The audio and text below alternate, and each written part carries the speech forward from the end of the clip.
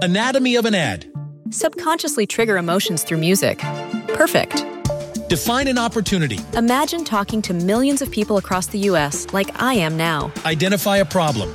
Creating an audio ad is time-consuming. Offer a solution. Utilize cutting-edge AI. Imagine creating all that in under 30 seconds. Well, we did to create this ad. To learn more about AI in the audio industry, download the white paper from audiostack.ai. Hello, everybody. I am Lucia Matuonto, and welcome to the Relatable Voice podcast, a talk show where my guests and I talk about relatable everyday situations, books, and the environment we live in. Remember to subscribe and follow the podcast on social media so you can be notified when a new episode is available. Let's begin. Hello, listeners. On this episode, the RV is on the road with Elliot Mason. Elliot is from Southern California and is the author of the suspense thriller novel series The Arlington Orders and its sequel, The Legal Killer. So, Elliot, welcome to the RV. Thank you. I appreciate being here. Thank you for having me. It's my pleasure. So, Elliot, your father was an attorney and your mother was a school teacher. Is that correct? Correct. That's right. My father did real estate and business law, and my mother taught elementary school. It seems like the perfect environment for a suspense thriller author to be born.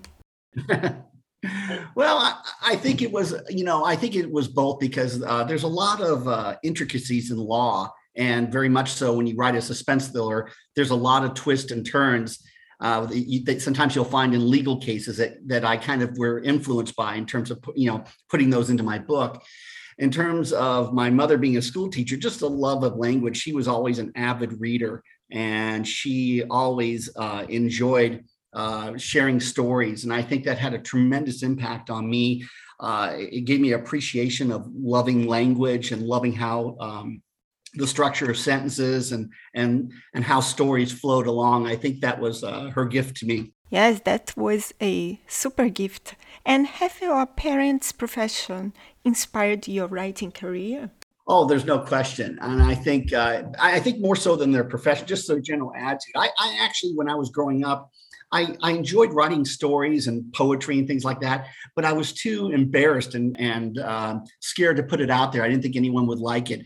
And so oftentimes, I would shove them in desk drawers, or they would find them on bits and pieces of scrap paper I had scattered around my room. And they would always tell me, hey, you're really good at this. You ought to try this. And of course, being a teenager, teenagers know everything, right? I was just thinking, it's just mom and dad. What do they know?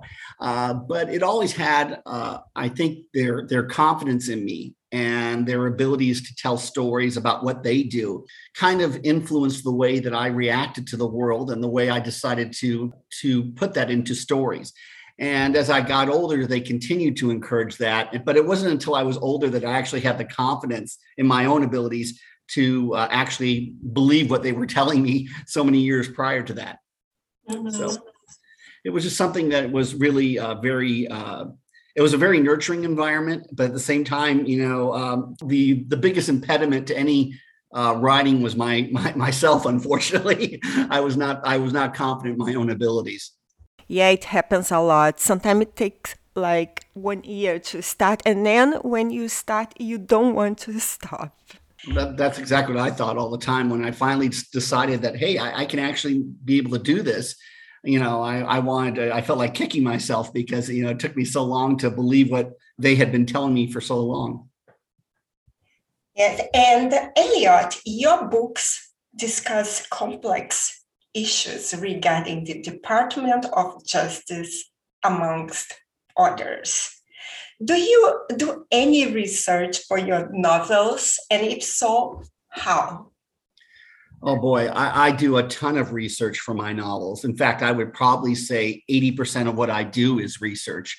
I like to take very complex and very controversial issues and put them into fictional stories. I've always been fascinated with people like Dan Brown, how he takes, for instance, he'll take religion and he'll put that into a story, and he uses actual facts and creates a fictional story around those facts. There are a lot of controversial issues going on. In my opinion, the Department of Justice, which is what The Legal Killer covers, is one of the most controversial. And the way I went about it is I scheduled interviews with various people who either worked for or worked inside the industry, people who would only speak to me on condition of anonymity. They were frightened. We've received threats. It is a very, the subject matter that I cover in this book, which is basically the corruption, which is massive in the Department of Justice, just huge, is a very touchy subject. And a lot of people don't want it discussed. But at the same time, a lot of people, they don't want to read academic works. I mean, unfortunately, there are a lot of great academic works on the Department of Justice, documentary style writings, but people want to be entertained when they read. They want to have a story behind. They want to have some entertainment value coming from the book. So I thought, how do I inform people and at the same time entertain them, and so to get my message across? And that's basically what I hope The Legal Killer does. But I scheduled interviews, I read articles, I studied cases, I studied the methods they use, both illegal and legal, more illegal than legal, to be honest. But it's a very frightening part of our justice system. And weren't you afraid about addressing such a controversial topic? Oh, I'd be lying if I told you I wasn't afraid. Yeah, I wasn't afraid. And there's reason to be afraid. It is things that people don't want discussed about. In my opinion, the Department of Justice operates more like the mafia than they do an actual legal profession and an honorable profession. So people don't like that to be said about what is supposed to be the ultimate in justice in the United States, which is the Department of Justice. To me, it is the Department of Justice represents one of the greatest oxymorons out there, like jumbo shrimp. Department of Justice is just not something that is, it doesn't live up to its branding seal. And what was your inspiration for your first book, The Arlington Orders? Actually, when I first started to write, I didn't know what I wanted to write. I think a lot of times people, when they know that you can write, the very first thing they say to you is, oh, you should write a book. And of course, the very first reaction is, okay, about what? What am I going to write about? It's very easy to tell someone to write a book. It's actually a lot different when you actually have to do it. So I didn't really know what I wanted to do. I've always had a great love of history. I was a history major in school. And one night I was on my couch watching the History Channel, which is something I commonly do. And I was watching a story about a little part of history that I kind of knew about, but didn't know a lot about. That was called the Dahlgren Affair, which was, it was a story about a young Union colonel. This actually happened in March of 1864. A young Union colonel was killed outside the Confederate capital of Richmond, Virginia. And when the Confederates searched his body, they found a set of orders on him. And the order said, you are to kill President Jefferson Davis, who was the president of the Confederacy. You are to kill everybody in the Confederate government, and you are to burn Richmond to the ground. And this was a huge controversy back then because there was kind of a gentleman's agreement between the two sides that civilian heads of state would not be targeted. So the South wouldn't target Lincoln or anybody in the Union government, and likewise, the North wouldn't do the same to the South. They would both honor that agreement. But because the war was going badly, I also knew of another incident where they decided to evacuate the capital, which was right around the same time, within a few months of each other. The Confederates decided to evacuate the Confederate capital of Richmond, Virginia. And getting the people out wasn't the problem. The problem was they had to move all of their gold and silver reserves, which was the money they used to fight the war. And they couldn't just move it on regular roads because Union troops were everywhere. So they literally devised a secret plan. And the secret plan was to covertly move it down to Savannah, Georgia, where they would sail it out of Savannah, Georgia to a secret location and then draw on the money when they needed it. They implemented the plan, and the gold and silver vanished without a trace. And to this day, no one knows what happened to it. So I took those two stories and I combined them into one. And the actual book is more of a dark political thriller. A lot of people, when they hear it, they go, oh, that's National Treasure. it's not national treasure. It is based in real history, and it talks about a lot of controversial issues that we're talking about in the United States. For instance, states' rights, racial issues, social justice issues. So it covers a lot of controversial topics. And the people that find clues in modern times who start looking for this don't realize that there are other people looking for it. And it becomes kind of this deadly chase in which the results could change the very future of the country. So it is it was a very complex book to write. It took me 4 years to do. A lot of research, but I was pleased with how it came out at the end. It must be very relieving, and it's based on real history. Yeah, it's based on real history, and I think one of the most important things when you write, I guess it would be called historical fiction or suspense historical fiction, is that when you write historical fiction, you have to make sure that you are true to the historical facts, because once you move from that, the story loses its credibility. So you have to make sure that everything works in the time period of when this historical event took place. So for instance, if you were writing a book about George Washington, you wouldn't have him talking on a walkie-talkie. Why? Because they didn't exist at those times. So you have to be very careful when you write the book about being as accurate as possible and as true to the history as possible. Yes, that's why it took 4 years to write this book. Anatomy of an ad. Subconsciously trigger emotions through music. Perfect. Define an opportunity. Imagine talking to millions of people across the U.S. like I am now. Identify a problem. Creating an audio ad is time-consuming. Offer a solution. Utilize cutting-edge AI. Imagine creating all that in under 30 seconds. Well, we did to create this ad. To learn more about AI in the audio industry, download the white paper from audiostack.ai. Anatomy of an ad. Subconsciously trigger emotions through music. Perfect.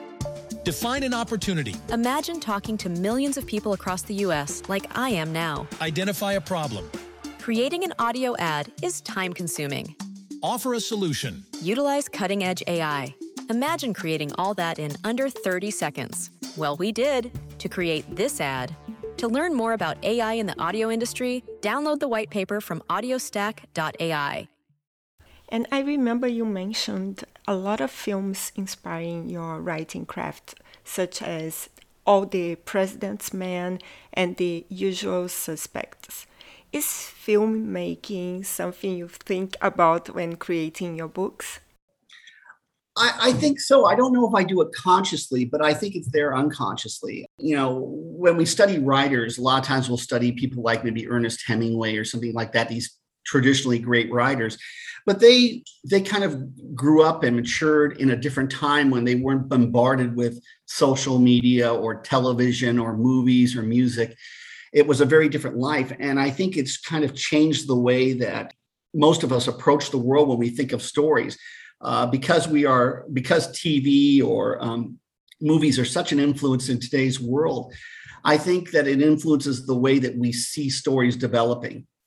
And so whether I do it consciously or unconsciously, I'm not sure. But I think a lot of times my style, for instance, a lot of times my chapters will be very short. And because the chapters will play out almost in scenes. So in movies, scenes tend to be very short. And a movie is basically a collection of scenes that fit together like a large puzzle. I think that I tend to do that. I can't speak for other writers, but I would imagine that a lot of writers are influenced by the movie and television genre. I don't know how you can't be, just with how much is available today. And as we are talking about being influenced by movies, have you thought at all about what your movie adaptations of your novels would be like? Yeah, I'd be lying if I said I didn't. I see The Usual Suspects. One of the movies that really plays out in my mind is JFK, the one that Oliver Stone did.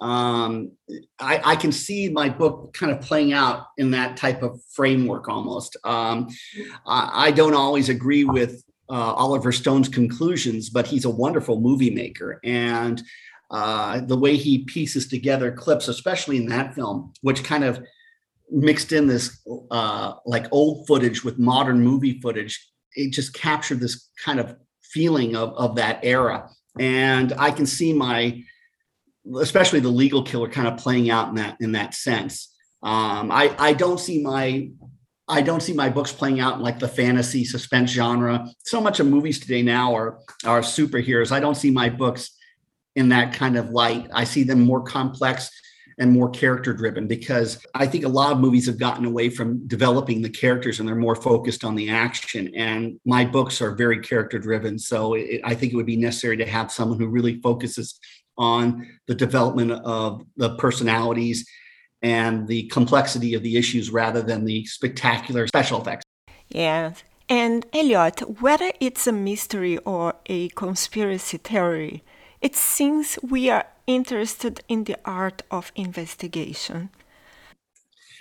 That's right. And I try to avoid the word conspiracy, because to me, in fact, I even touch on that a little bit in the book, that the difference between investigation, as you say, which is really important, and conspiracy is conspiracies tend to lack factual evidence to back the conspiracy. So what will happen is, they'll say, well, I believe this happened and this happened and this happened. You say, okay, where's your evidence for that? Well, they'll pick out something that may seem kind of way out there that just doesn't, is not really backing evidence.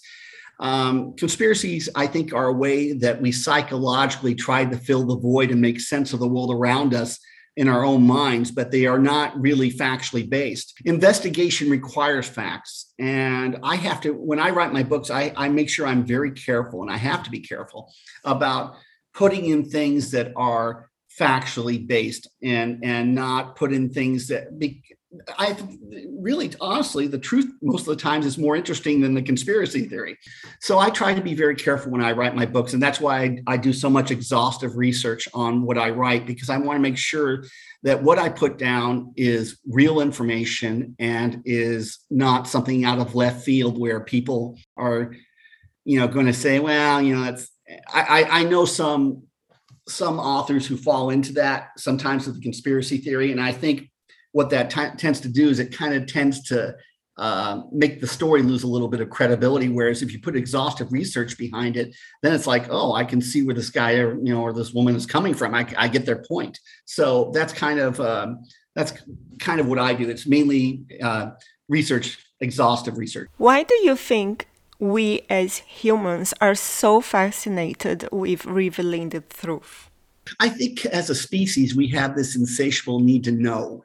The human experience is always trying to figure out the world around us, why certain things are happening, why certain conditions exist, why certain beliefs exist, all these things. And I think that is something that is innate in all of us, that we want to know the truth behind something.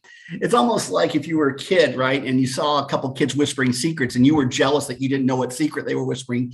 I think that's just something about human nature, that there's something that in order for us to make sense of the world around us, we want to know the truth. And so I think that revealing that truth or revealing the facts behind something is even if it's not pleasant, there's a comfort in it. There's a comfort in it. There's a lot of things that we don't like. We don't like to know certain aspects about our history, or we don't like to know certain aspects about maybe a hero that we had.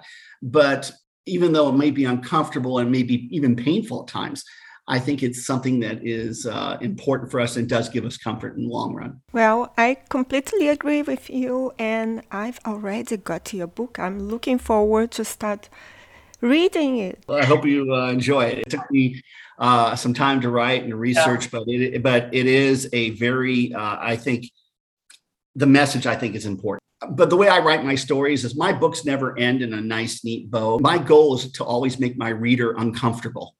And I want them to question their own belief system. And I've always been fascinated with a character that does the wrong thing, but for the right reason, or vice versa. Because I want my reader to look at that character and go, gosh, I don't like what they did, but I kind of get why they did it. That's kind of how I want them to feel. And then maybe even a sense of guilt that, oh boy, I'm empathizing with the bad guy here, that kind of thing. It happens to me a lot. And Elliot, anytime there is a huge scandal, political or criminal or whatever, I end up being glued to the news trying to figure out what happened. Kofi Annan from the UN talks about how transparency is the essential way to deal with corruption. From the research that you've done, why do you think there is still an issue with transparency? Oh, I think you can put that in one word: accountability. People don't like to be accountable for their actions if they feel, especially if they feel that they are righteous in their goals. And what is that famous saying? The road to hell is paved with the best of intentions. Yeah, it's very much like that. I think people, especially in like the Department of Justice, feel that they are above the law. Therefore, whatever they do is justified. It's something I mentioned in the book is how we substitute in the word conviction for justice. For instance, justice used to mean that you found someone who was, committed a crime and you held them appropriately accountable, right? But when they started focusing on getting the conviction, eventually those two words were equated, basically. So the word justice and conviction were equated. So as long as you were getting the conviction, it doesn't matter how you got the conviction, you were still performing justice. And that's how they, not to use that word too much, justified it in their own minds. Well, as long as I got the conviction, so it doesn't matter that I threatened the witnesses or faked evidence or hid evidence or tampered with juries or any of this other stuff that's going on. As long as I got the conviction, justice was being served. And I think there is a need not to be held accountable. People don't like to be held accountable because they don't like to be punished for being held accountable. And that's basically why transparency is so difficult, because when we start learning about what's behind some of the actions of whether political leaders or law department officials or who have you, it's not as pretty as we like to make it about. And plus, I think also, especially when it comes to the legal system, that we've kind of developed this very antiquated look as good and evil is very black and white, that there's no gray matter. So, you'll watch Law and Order and it's always the same, you have the police with a heart of gold. And my book's not about the state police, but, you'll have the attorneys with the heart of gold who care about the victim, and the defense attorneys always made to look like a slime bag, and in reality, most of the time it's the opposite is true. So I think people don't like to be portrayed in the actual light that oftentimes they are performing in, I guess, for lack of a better metaphor. You explained very well. Thank you. Of course. And you've mentioned you suffer from anxiety and have described yourself as obsessive, which I'm sure many people can relate to.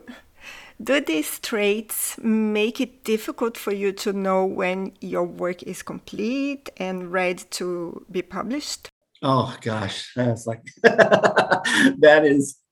I literally torture myself over every word. I think most writers do this, though. And I mean, I try not to read my stories once they've been published, because once they've been published, there's nothing I can do about it. But it's, because sometimes I'll read it and I go, oh, why didn't I change that word? Or why did I put just little things that the average reader's not going to notice, but I obsess about. And I think a lot of writers do that. I am obsessive about my work, and I've always been that way. It's both a blessing and a curse. I think it helps in the quality of my writing. And I also think it makes me very miserable at times and very anxious at times. And yeah, I have suffered from anxiety. I've had issues with it that I've had to deal with and had to get, help for, because I expect certain things out of myself, sometimes realistic, sometimes not realistic.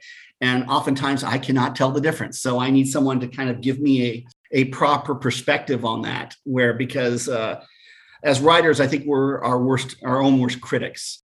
I think that is something that is very common. I don't think you can sit in front of a piece of work for, sometimes years, trying to fine tune every detail and not be obsessive. I think it's just something that comes with the work. But it does also allow me, though, to get rid of some of that pent-up anxiety, because a lot of times I always write better when I'm really angry. So if I'm angry, I can kind of pour it out onto the page, and it kind of is almost like a release, where I'm like, oh, got that off my chest, even though the only person I'm yelling at is the story. So that's kind of how I deal with it. So it does have some good qualities, but yeah, it's something that I have to work on every day and struggle with. Absolutely. How do you know it's ready to go? I don't. I basically, at some point I have to say, you know what, I'm washing my hands of it, enough.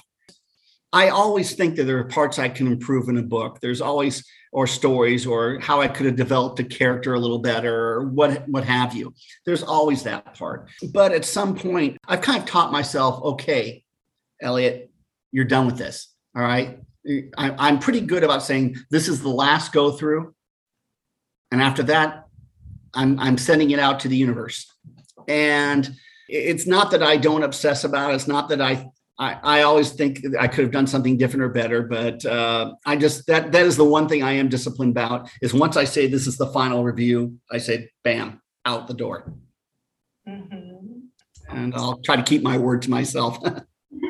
And how our listeners can find you and your books, Elliot? Please let us know. Oh, okay, great. My books are available on Amazon, Barnes & Noble, Target. The best way to get information about me, what's going on, is to go to my website, which is ElliotMasonBooks.com, Elliot with one T, two L's, one T, ElliotMasonBooks.com. And there'll be links to where they can purchase the book. I have a newsletter that I send out about once a month. So if you like, you can sign up for the newsletter. You'll get a newsletter about once a month, roughly about once a month, just depending on the news cycle. I have videos. I do a lot of, I do movie trailers for my books. We have 4 up for the Arlington Orders. We just completed shooting one for the Legal Killer that will hopefully be out by the middle of next month. We're keeping our fingers crossed. It's going through the editing process.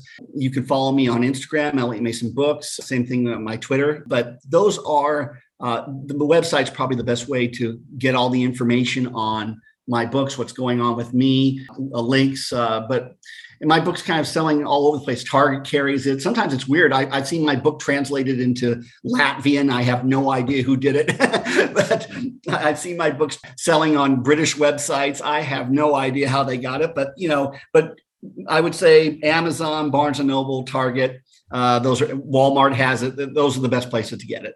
That's wonderful. Your books are everywhere. Thank you very much for your time, and let us know when you publish your next book.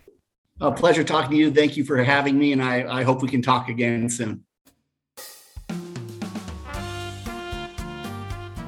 If you enjoyed this episode, be sure to subscribe so you'll be notified when the next one is posted. Please rate this podcast and share it with your friends. Thank you for listening, and remember, relationships don't exist. Relating does. Until next time.